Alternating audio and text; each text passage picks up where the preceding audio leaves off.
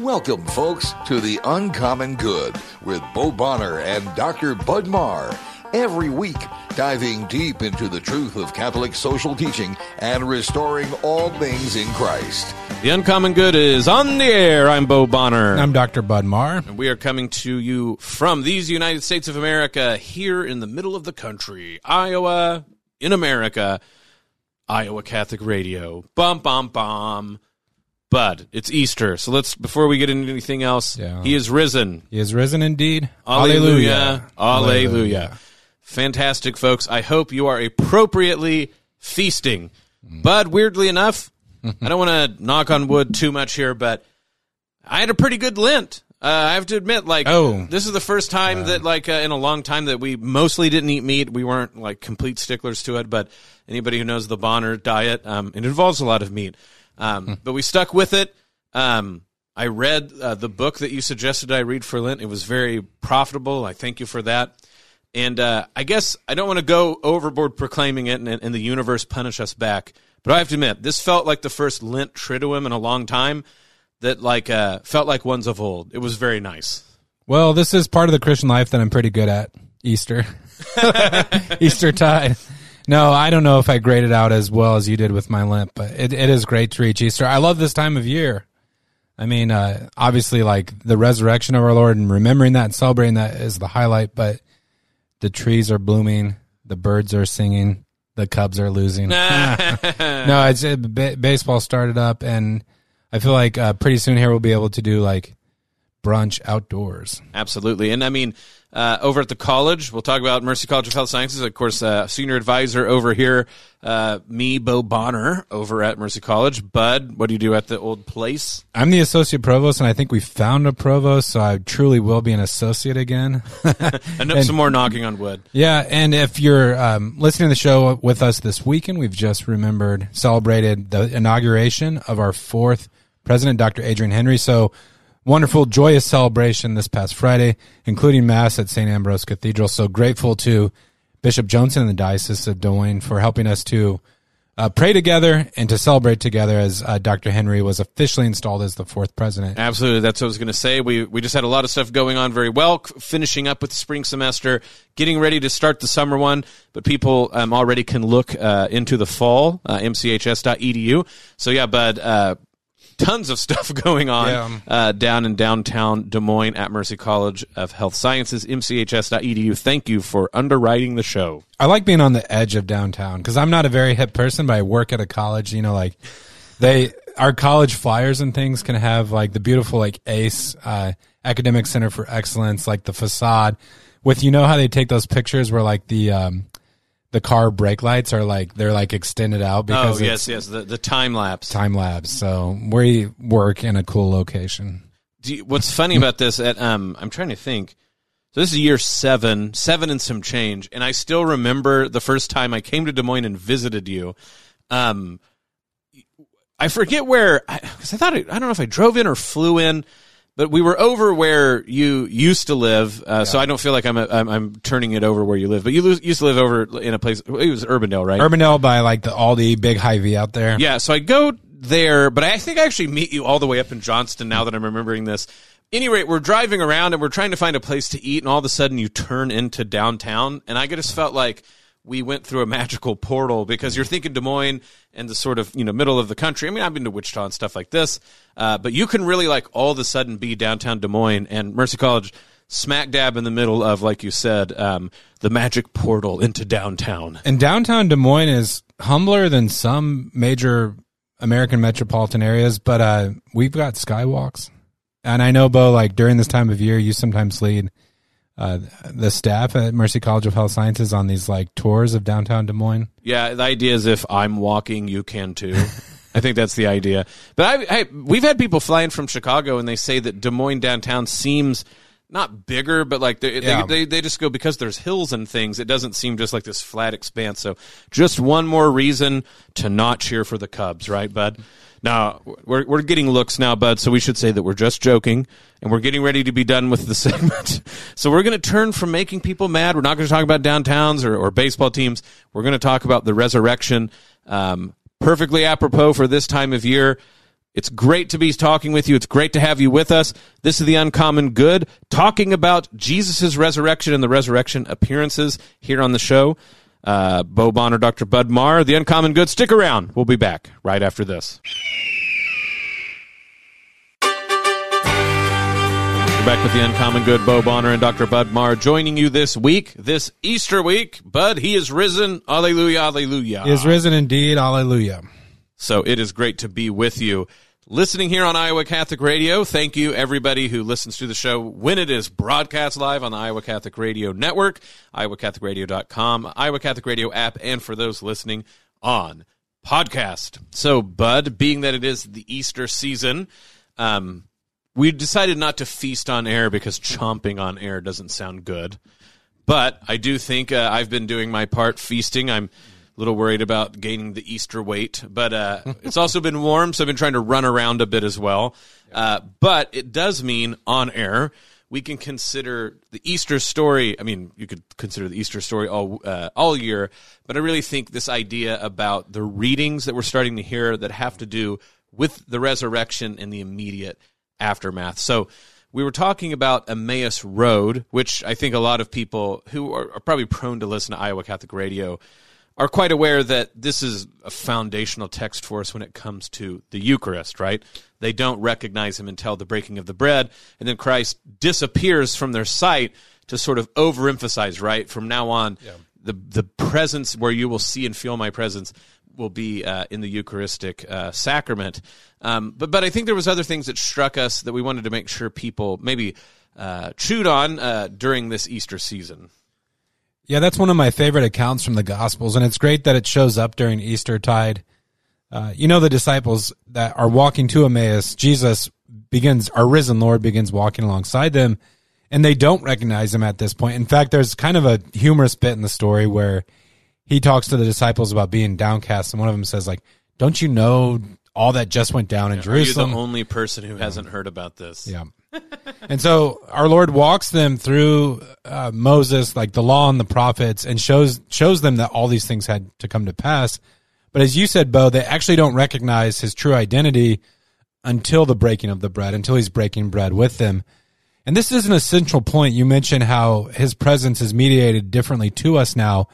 Theologians point out, really important point, that when we consume the body and blood of Christ at Mass, at the altar, it's not the crucified body of our Lord. So his sacrifice on the cross is made present to us, but he's able to be sacramentally present because it's his risen, glorified body. And so even for us today, there's we don't know Christ fully or as we should until the breaking of the bread, until we commune with him at Mass.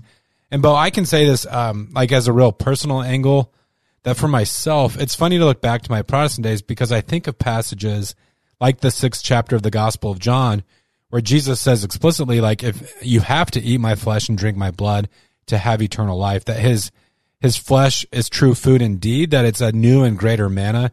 Like the people of Israel ate manna in the desert, this miraculous bread, and still died, but those who eat of his flesh will live forever because he is the bread of life. And so for us today, like for myself in my own spiritual journey, my eyes weren't opened until I experienced Christ in the Eucharist, where I had read those passages for a long time as a Protestant, but their true meaning, their true spiritual depth, wasn't available until I knew him in the breaking of the bread. I do like that, calling it spiritual death. Like that's we do have to die with Christ to rise again. That's what I was going to say. I was going to throw out there's probably a way in which that's true. What I think is interesting on this, and we can get into very much more very dorky theology parts, so people be prepared for the dorkness. I think it's interesting how at first it seems like, you really can't know Jesus until he's absent.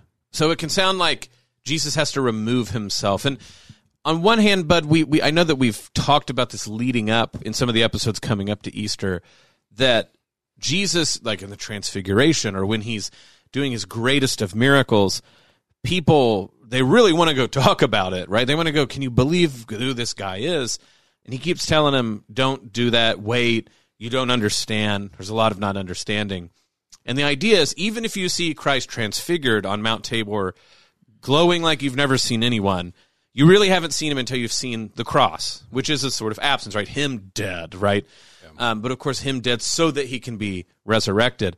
But it seems like this theme's starting to, I thought we were done, right, with not understanding who he is. I thought we were done being confused. Multiple occasions, though, Bud, where the resurrected Christ is not immediately understood until he does things like says Mary Magdalene's name, for instance, or in this case in Emmaus. So, is it more of this? Is it more absence? Is presence and supposed to be really mystical? And here I'm borrowing a lot from a wonderful article from a writer I respect a lot, B.D. McClay, who is talking about how this can all seem like mystical and intellectual, right? Like the absent God, and aren't we so grown up and, existential when we think this way? But of course, what's being said is that Christ is so present now, it's actually the opposite way. It's not that he's absent and so we have to sort of remember him or make a memorial. It's that if he stayed with us as he is in his resurrected reality on earth, walking around, we couldn't handle it. Yeah. And so it's actually much more like if you look at the sun, your eyes will go dark. Okay. And so I think that's part of what's going on, right, is to walk with the resurrected Christ is in some ways to be so present with Christ's presence that it's blinding. Yeah. And they really didn't notice it. They couldn't tell who he was, but until it was mediated, right? It was mediated through the scripture. It was mediated through the sacrament. There's this way that people will go, it's a sort of atheist or maybe a certain Christian. I'd believe if Christ would just make it obvious, if he would just appear. And I actually think if Christ was still with us, Bud, it would be harder for us to actually have a relationship with him. We, in our fallen state, our fallen nature, have to have Christ mediated, not because he's so distant and far, but because he's so close and his presence is so present that we wouldn't be able to live except that it's mediated through the veil of the sacrament, of the scriptures. It's because of his exceeding life that he now lives resurrected that he has to go and send the Spirit, Bud, because otherwise we couldn't take it. Well, I like that point about mediation. I think also when we think about our relationship with Christ, the knowledge that we're talking about, it has a lot more textured quality than we're used to when we think about knowing something. So to me, the analogy is a deep friendship or even a marriage where, to be a little facetious, like I think about knowing my wife and, like someone could write a very detailed book about Rachel and it would describe her height and her educational background and the qualities of her hair, all lovely things that I love about her. But I couldn't know her by studying facts in the way that I know her by being in relationship with her. And so this is multiplied when we think about knowing the Lord or like knowing God, if we even sort of like made it broader and stepped out further. But like I say it's multiplied because of what theologians call the noetic effects of sin. So, because of the sin of our first parents, there's an impact on our lives that goes even beyond the point of baptism. So baptism, we say, washes away the stain of sin, but Catholics have always talked about concupiscence in the way that sin still continues to burden us. That affects our ability to know. And so, as we come to know Christ and we grow in the depth of this knowledge, like I think you see, especially in the lives of the disciples, that they were still operating with like a worldly, like sort of human mindset. There's another writer who I was reading recently who said that through their experience of the passion and then the resurrection, they developed the intelligence of the victim, meaning beforehand they had kind of operated still with that human mindset where God is sort of like on the side of the powerful, or they were expecting the one sent by God to act in certain ways. And so you see this, of course, when Peter first declares Jesus to be the Son of God, right? And he truly confesses Christ's identity. And then immediately our Lord starts to talk to him about the need to like journey to Jerusalem to suffer and to die. And St. Peter wants to call him off that track. And so he sort of wants to separate the messianic identity from the calling to suffer and to die. And Jesus shows that, like, no, the two are inextricably bound together. And so the next person in the Gospels, interestingly enough, who recognizes Christ for who he is the centurion at the foot of the cross. And when he sees Christ crucified, he looks up and says, like, truly, this was the Son of God. And he confesses him to who he truly is. And so, like, it's not until the disciples walk through that that they have the lens to see like who Christ truly came to be. Yeah, and even then we start to go, well, why does he have to be that way? So part of it is the capacity.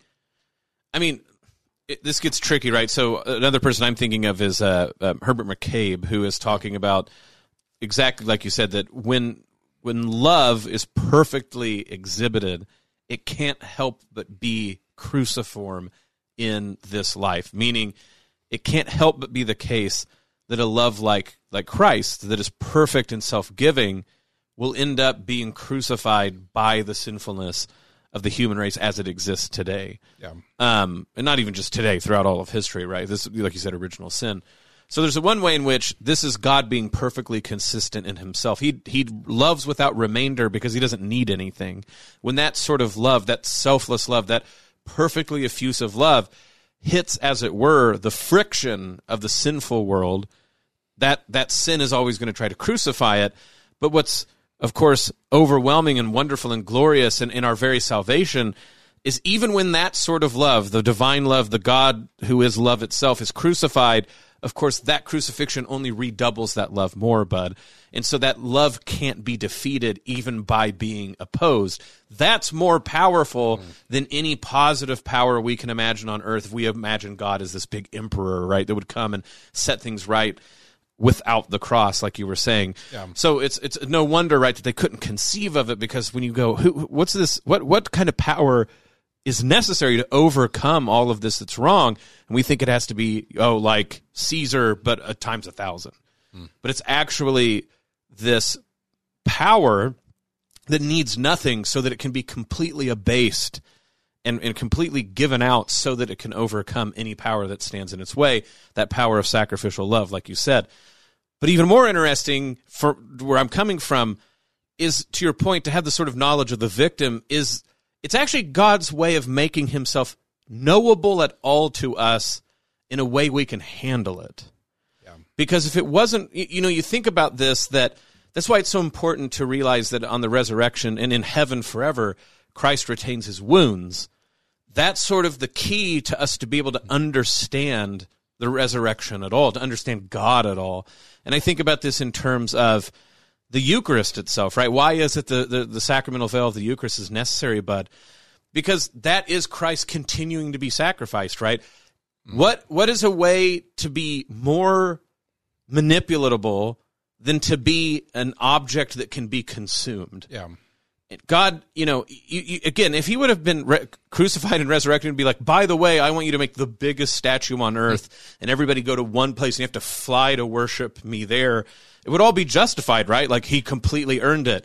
And yet, what does resurrected love look like? A continual, complete abasement and offering, right? We can profane God, bud. Yeah. That's the craziest thing to think about, that even after the resurrection, Christ allows himself to be profaned if we receive him wrong, if we profane the Eucharist, all these things. That sacrificial love that is so unneedful of anything, that even after he's defeated death, he continues to be, like you said, the language of the victim, the absolute laying himself for humanity to ignore him because of his perfect love extending throughout history.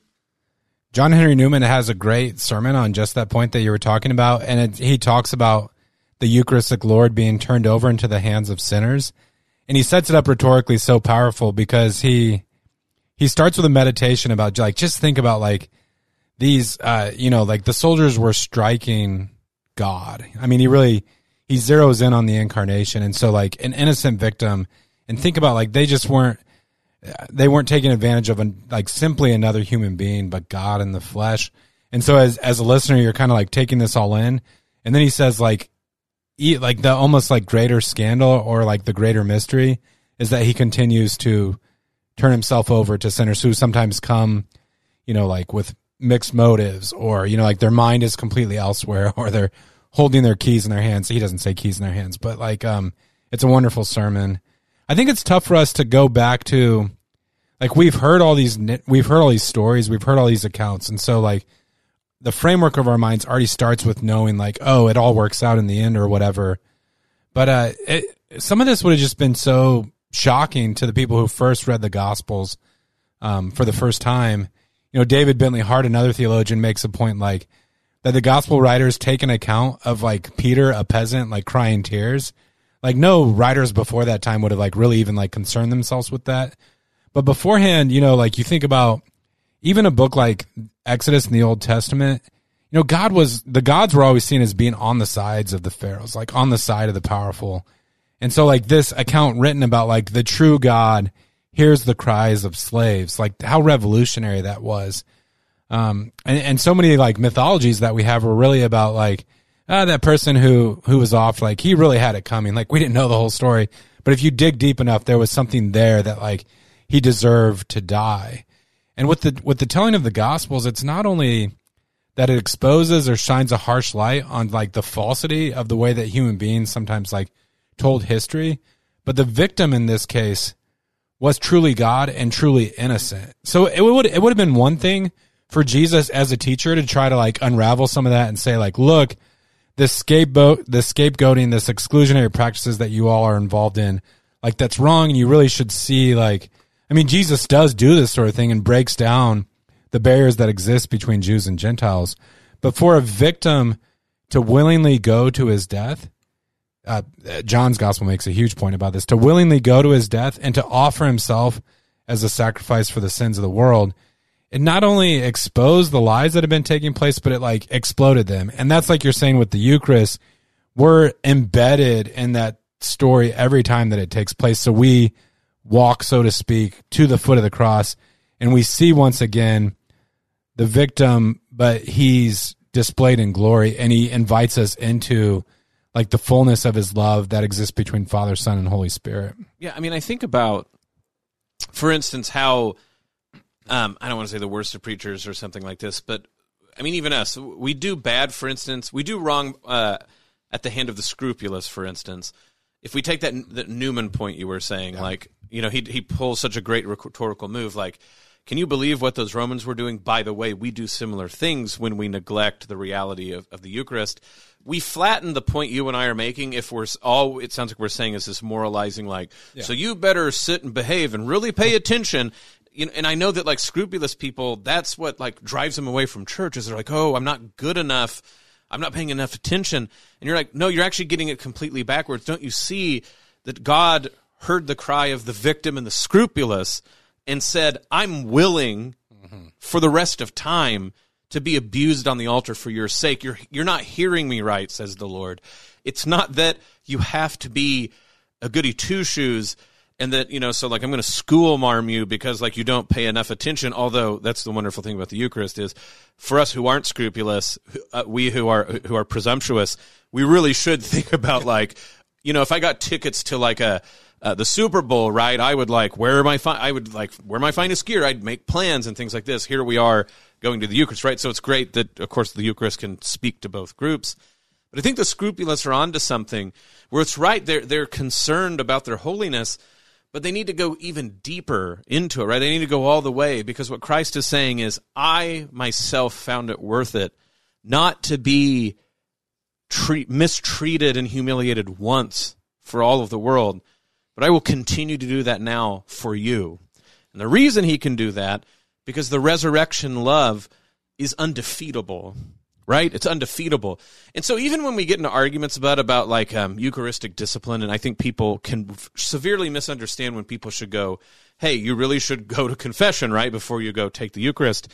Again, it's not this idea of like that you'll hurt Jesus and they'll say that, oh, so what, you think our Lord is offended? Our Lord's not offended by anything. He's defeated death. The question is about what's best for people. And again, it's not a matter of you need to like work up and deserve the Eucharist. It's a matter of, don't you want to be prepared for what the Eucharist is? And the Eucharist is not a prize. I know Pope Francis is very fond of making this point. It's not a prize for people who have earned it, but it is the love that mows over, as it were, any sort of thing that stands against it. And the best thing we have to offer, and the only thing we have to offer, Bud, is ourselves in complete humility. And so that, to me, is the crux of this matter, is to think about this is not to guilt the listener out there listening like, you need to behave better at Mass. It's to say, don't you see don't you see what love like this looks like? And don't you want to be there? Don't you want to be before that altar? Don't you want to praise the Lord? Don't you want to commune with him? Whatever that takes, including the sacrament of confession. This is the Uncommon Good. Bo Bonner, Dr. Bud Marr. Stick around. We'll be back right after this. We're back with the Uncommon Good. Bo Bonner and Dr. Bud Marr coming to you this week. Thank you for listening to the show. Easter week, he is risen. He is risen indeed. Alleluia, alleluia. It's so wonderful to have you with us. We are talking about the resurrection, as is meet and just, Bud. What else would you be talking about? Word. So, in talking about that, I think we were bringing up this idea about we were talking about the Emmaus Road event. Yeah. And what does it mean to see Jesus after the resurrection? Because it's certainly not like he's like, hey guys, I'll be at the cafe, so whenever you're around, just come show up. Yeah. He shows up very purposefully, but he also has very purposeful times when he's not there. And he removes himself in interesting ways. But I think our point that we're trying to explore is that tells us a lot about what our faith life going forward past the resurrection should look like. And that what does it mean when it seems like Christ is absent? And is there a way in which he's actually very present in those moments? So we should kick it off back from there.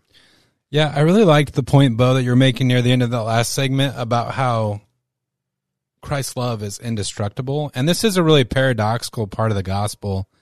It goes back, in my mind, to the teaching about, like, unless a grain of wheat dies and falls to the ground, it cannot produce new life. And so it's fascinating. I think this is one part of the narrative, among others, that Mel Gibson gets right in The Passion of the Christ, where Satan, when he, so to speak, like orchestrated the arrest and crucifixion of our Lord, I think, early church fathers talk about like this Christus Victor theme, about how Christ achieved victory in that. And some of them use this metaphor of almost like a bait and hook, where Satan thought he could crush what God was doing by killing off our Lord, but it was precisely through that event that this new life was made possible. And I think that's one of the hardest truths of the faith for us to truly grasp, because it's also true that God is all powerful. And a lot of the other like monotheistic faiths, those who believe in special revelation, like, I'm kind of accepting Eastern religions because there's something different going on there. But they have this notion like God as creator is all powerful, and even that God wants us to know him and to be with him in eternity. But I think like the great truth of the Christian faith, and the one that's like almost the most difficult to wrap our minds around, but also the scandal. Yeah, the scandal is that God's nature is self-effacing love. But because of that, like it would, like in our minds from like a human perspective, like the answer might be, it'd be simple if God just like coerced everyone or brought this about by force. And like the followers of Jesus, we're often tempted to do that. I think even in my conversations with relatives and things, it's like, if I can just have like the foolproof argument, I'll finally be able to like bring my uncle's mind along or something, But like we actually preach the gospel. And in saying this, I'm not trying to lessen our responsibility, because it's like, oh, good, now like I don't have to have uncomfortable conversations. But we make the gospel known through preaching, and that preaching also involves the integrity of our lives. So I think, for instance, when our Lord in the Sermon on the Mount, he teaches us to turn the other cheek, to give without expecting anything in return, to, if someone like steals like your cloak, to give them the shirt off your back as well. It's through those practices that we also make Christ visible in the world. So foundationally, like through the celebration of the Mass, his true presence is made, like it's brought into our midst.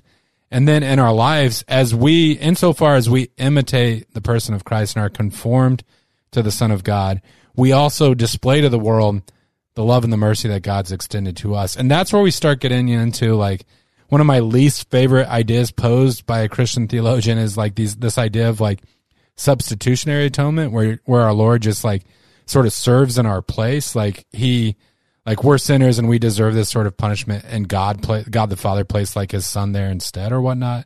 Like, no, St. Paul says we fill out the afflictions that are lacking in Christ's body. Like it's not because his sacrifice was imperfect or like it didn't achieve what it was meant to achieve, but that we, like the mystery of our faith is that God also calls us to be co-workers in this entire process. Well, I think what that ultimately is saying is love will look like humiliation in a world tainted with sin.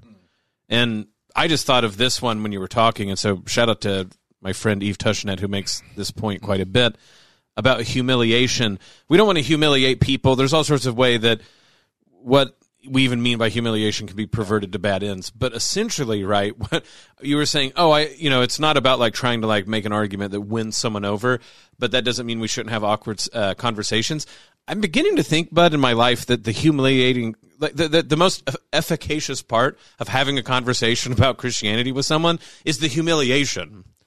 So it's not about having the sort of rhetorical cruise missile that will like blast their positions and make them surrender. Yeah. Actually being willing to be humiliated for our Lord in talking about the gospel might make the person convert far more than any eloquent talk might. I just want people to think about that there are ways in which being willing to be humiliated time and again, but I know this about you particularly, is there's all sorts of fallen away Catholics, there's people who really struggle with stuff, and they will harp on you for years talking about this stuff. And, to me, the greatest witness about you and your devotion to the gospel is you're just willing to tell them the truth, even, and not like I'm coming up with new ways to really trick them or to win the argument. In fact, I know that you often come away, I don't know if like humiliated, but flustered, right? Like it's not fun to keep like these arguments to not quote unquote work how we want. But then it's like on deathbed conversions and it's down the road. It's precisely this willingness to be, as it were, Bud, spiritually flogged at the pillar of the conversation. Yeah. That maybe that's where the efficaciousness of preaching the gospel really is. You think about Paul. Paul had a batting average that's at least baseball in terms of conversions. Maybe he was converting a third of the people who listened. And if he did, Bud, that's like one of the most effective evangelists that ever existed. It might be the humiliations of trying to speak, but not like you said in this term of atonement, right, where we're like, we're bad, so God wants to humiliate us. No, it's actually that God himself, when his love hits this world, it looks like humiliation. So why wouldn't we expect, Bud, when we're being the most faithful, that it will come off like humiliation? Now, of course, if you truly love Christ, and I have a long road to go there, but if you love Christ, you'll actually be completely cool with being humiliated in a conversation for his sake. But I think sometimes you hear the muscular Christianity crowd being like, we don't need to apologize for anything. We need to stop. And on one hand, I completely agree, right? I completely agree. But on another hand, we really need to be willing to have that, to suffer for the sake of saying the true thing, right? No, this point that you're making about humility is so important. And it gets back to Bo, like we have even false conceptions of humility. So without true humility, we can't enter into a life of prayer. You've got the contrast between the Pharisee who thanks God for not making him like this tax collector, but it's the tax collector who knows his true neediness, who prays authentically. And I think one way we sort of like imitate that temptation or fall into it is sometimes we think it's humble or self-effacing to say like, I'm not really worthy to be a part of what God's doing. And like when we think about the glory of God, we think about it something that we treat it sort of like a scarce resource, where if Our Lady is given veneration, then somehow it's taken away from the glory of God. Or like, like God's glory is not something to be shared. And I get that impulse because our God is a jealous God. And there is a way where we can turn created finite things into idols. But we also know that one of the great mysteries of the gospel is that God calls us to be co-workers in the vineyard. I heard a speaker sharing recently, and he was telling a story about like jogging one day. And as he's jogging down the street, he sees a man mowing his lawn. And right behind this dad, there's his son with the toy lawnmower. And so he's imitating his father, and his father's like, he's taking care of the lawn, and the son wants to be just like dad. And he says like, he circles the block, and he comes around again the next time in the cycle. And this time on this occasion, the father has like, his son has caught his attention, and he's lifting up his son, and his son is holding like the bars of the mower, and he's just like aglow, like this is so great. And the speaker asked the question, like, who's doing the work? Is the dad doing the work, or is the son doing the work? And theologically speaking, the correct answer is that, of course, like without the father, the work is not going to be done. But the mystery is that the father deigns to call the children into the work. And so as Catholics, like, we're monergists, meaning it's God ultimately who attains it, but it's false humility to say, like, well, I don't want to take away from the glory of God. Like, we are called to participate in Christ's passion, and the great saints, like some of those did so to such an extent that they bore the marks of his crucifixion in their own bodies, right? Like the mystery of the stigmata. And if anyone comes back to you and says, like, stigmata, that's like a weird Catholic idea, superstition, like the first person to probably bear the stigmata was St. Paul. Right. And when he's defending his own apostolicity, he tells, I forget which church it is, but like, I don't want to hear any more about this. Like, I bear the marks of Christ in my own body. He uses the Greek term stigmata. Now, on that occasion, he might be referring to like the lashings that he received or whatnot, but I think really he's a precursor to St. Francis and St. Padre Pio, and hopefully to us, not that we maybe will experience like that level of like mystical manifestation of what's taking place, but we are called to be cruciform and to be conformed to the person of Christ.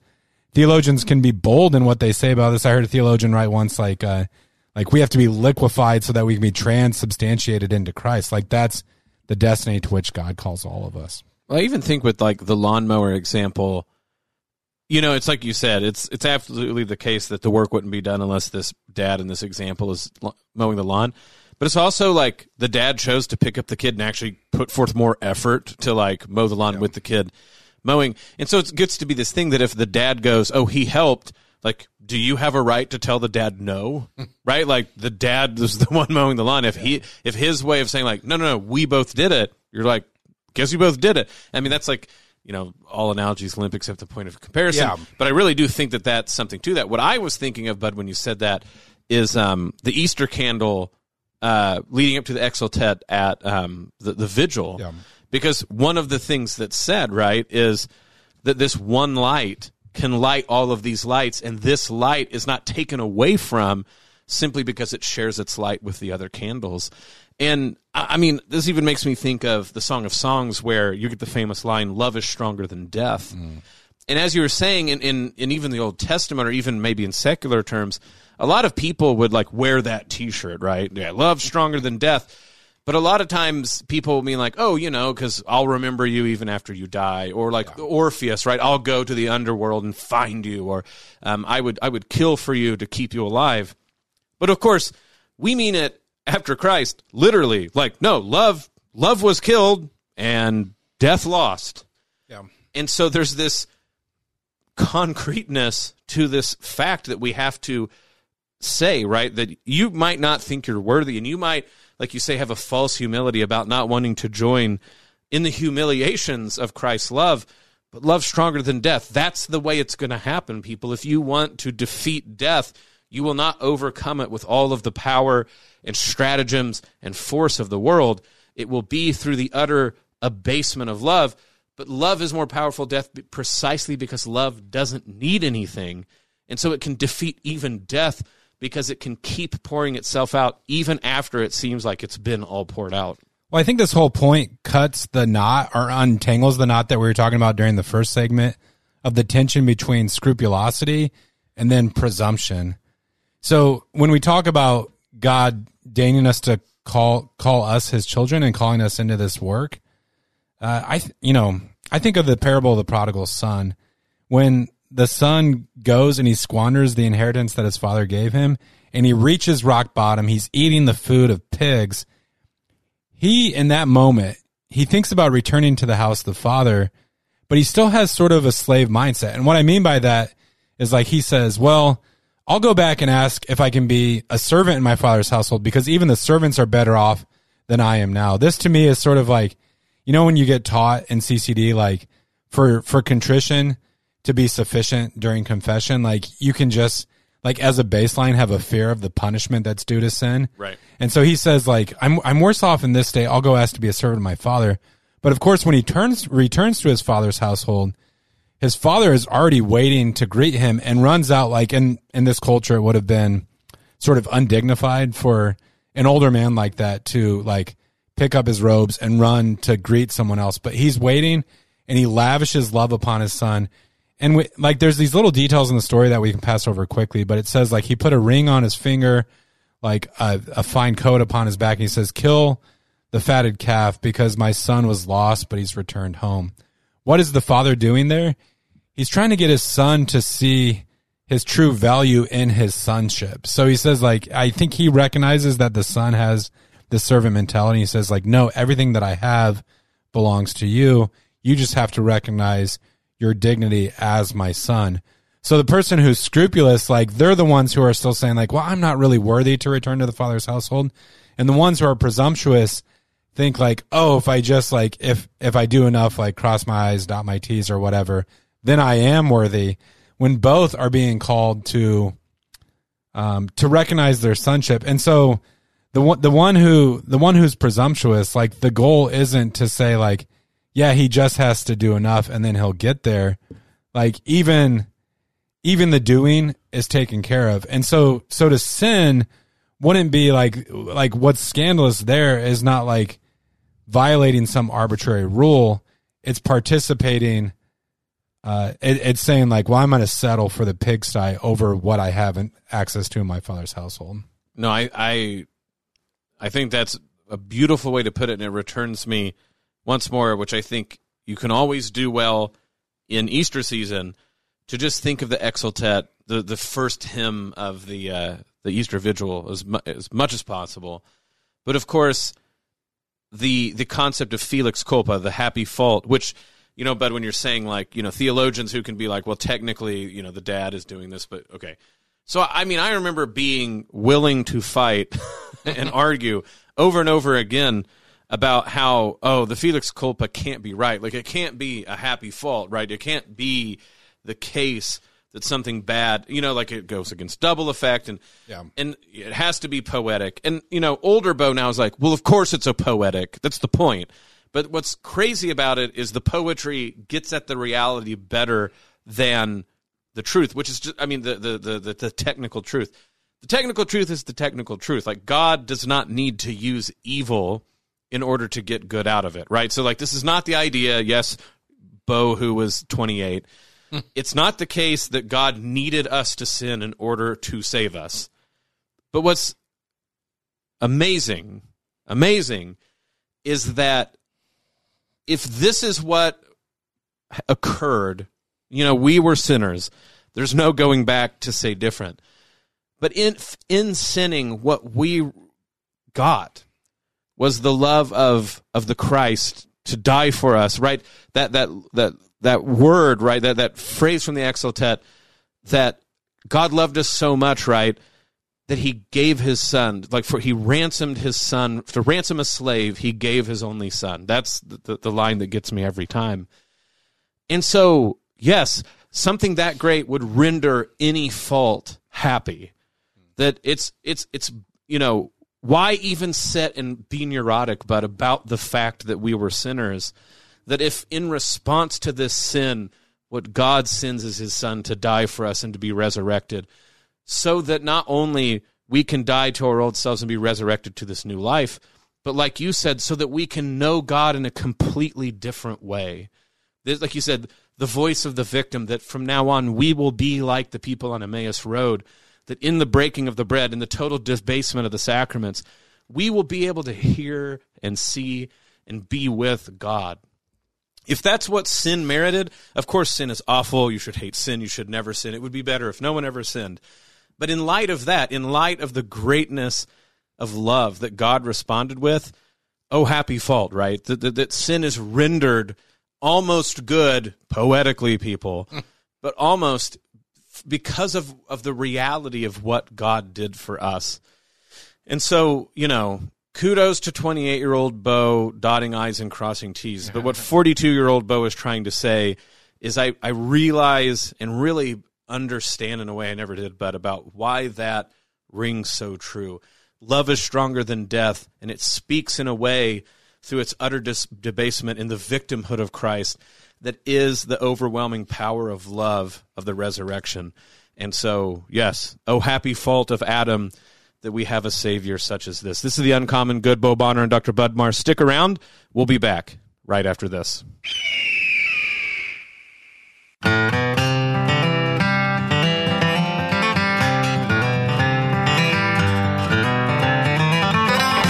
Back with The Uncommon Good. Bo Bonner and Dr. Budmar joining you this week. Thank you for listening to the show.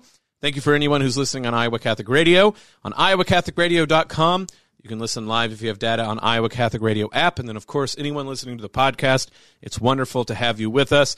Bud, Easter season. I know we're here on the outro, but to say it one more time, he's risen. He is risen indeed. Alleluia, alleluia. No, but it's not only wonderful to celebrate Easter, it's wonderful to get to talk about the resurrection. I hope it's been edifying for people listening out there and that we didn't throw in too many name drops. I feel like that was truly an Easter episode with Easter energy. I guess it's only natural, like during Lent, like a little more morose and reserved, but I had a pep in my step recording, but always wonderful to reflect on the resurrection. I think the lens that it gives us, hopefully, as we go out into our daily lives, like truly exhibiting that joy with whomever we meet. If you do want to join us in our prayer life here at Iowa Catholic Radio, you can do so. We pray the Rosary together, 6 a.m. and 10 a.m. Both of those are broadcast out. The Divine Mercy Chaplet, or Chaplet of Divine Mercy, at 2:55 in the afternoon.